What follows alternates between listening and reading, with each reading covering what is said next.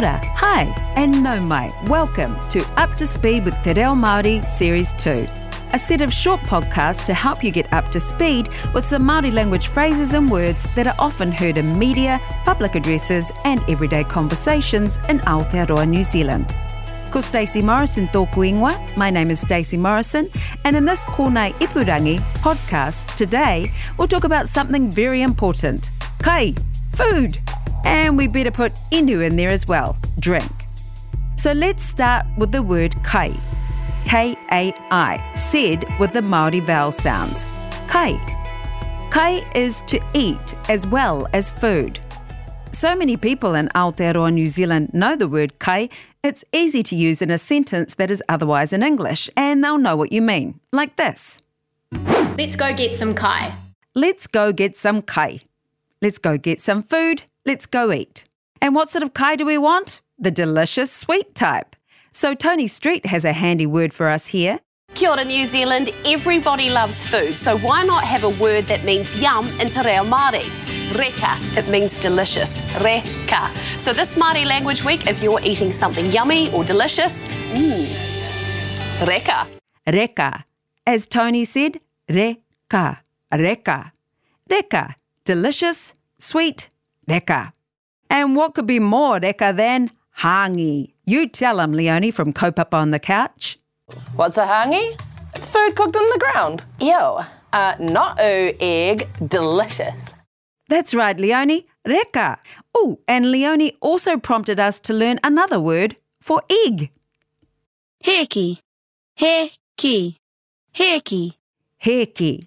Okay, so she was calling someone an egg, but the name is still the same for an actual heki, egg. And while we're here, what came first, the heki or the hei? Chicken, hey. Hey, Hei.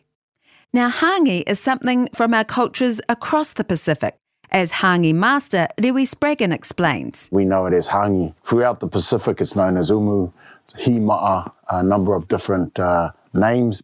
But here we call earth ovens hangi, so there's a long R sound after the H, hangi. It's also correct to say hangi, hangi, with a longer sound on the E at the end of hangi. Hangi. The most important thing there is to make sure it doesn't sound like hung, as in hungover, because there's no hung in hangi. Speaking of which, we shall move on to some drinks. Inu. Inu. Inu is drink and also to drink. So if you're just starting out with Te Reo Māori, you can put that word in an English sentence like we did with kai and say, let's go get an inu. Or inu, drink. Can I have an inu? You may already know that wai means water, so put it together with inu to say inu wai, and that's a drink of water. Inu wai.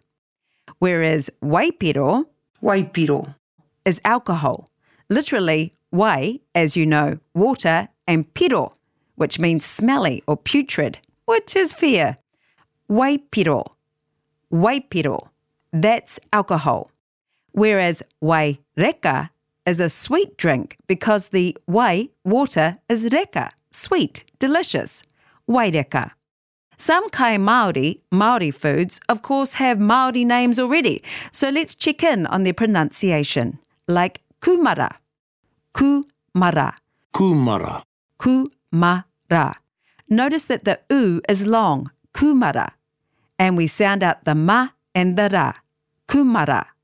I'm pointing that out because I've heard quite a few people say kumra, and now you're up to speed with saying kumara correctly, kumara. And speaking of making slight adjustments to get the pronunciation right, how about our lovely honey, Manuka, as one of our Indigenous brands, Manawa Honey, describes how to say Manuka. Now we pronounce Manuka with the emphasis on the ma. Unfortunately, a lot of people say it as Manuka with the stressing on the nu. No guys, we say it as Manuka. So please, say Manuka, for that is the word of that fabulous honey, Manuka. Got that? Manuka. Now, once you get really flash, you could even use the Te Reo Māori option now available on self-checkouts at some supermarkets like Countdown. E mataratanga peke, unexpected item in the bagging area. Me utu ina nei. Hey now. That's speedier than we usually get into an Up to Speed with Te Reo Māori, so let's just finish up with a tikanga kai tip. A tip around the tikanga, the protocols around food. Going back to Leonie, she's made a really good point about tapu, meaning sacred or restricted, and noa, the opposite, everyday things, which includes kai, always remaining separate. For example, in Māori culture, the head is tapu and food is noa. Therefore, food is never passed over someone's head. Food is never taken into a room with someone who's passed away, nor is it ever taken into the wharenui on a marae. Tea towels should be washed separately from any clothes or linen that touch the face or body, and under no circumstances will you be sitting on any tables or benches with your nono. Nono is your butt, if you missed that. So that's why you may have heard people saying it's tapu to sit on a table. And to be fair, a bum near your food isn't really hygienic. Tikanga is very practical like that. Now I hope this has helped you get up to speed with Te Reo Māori about kai.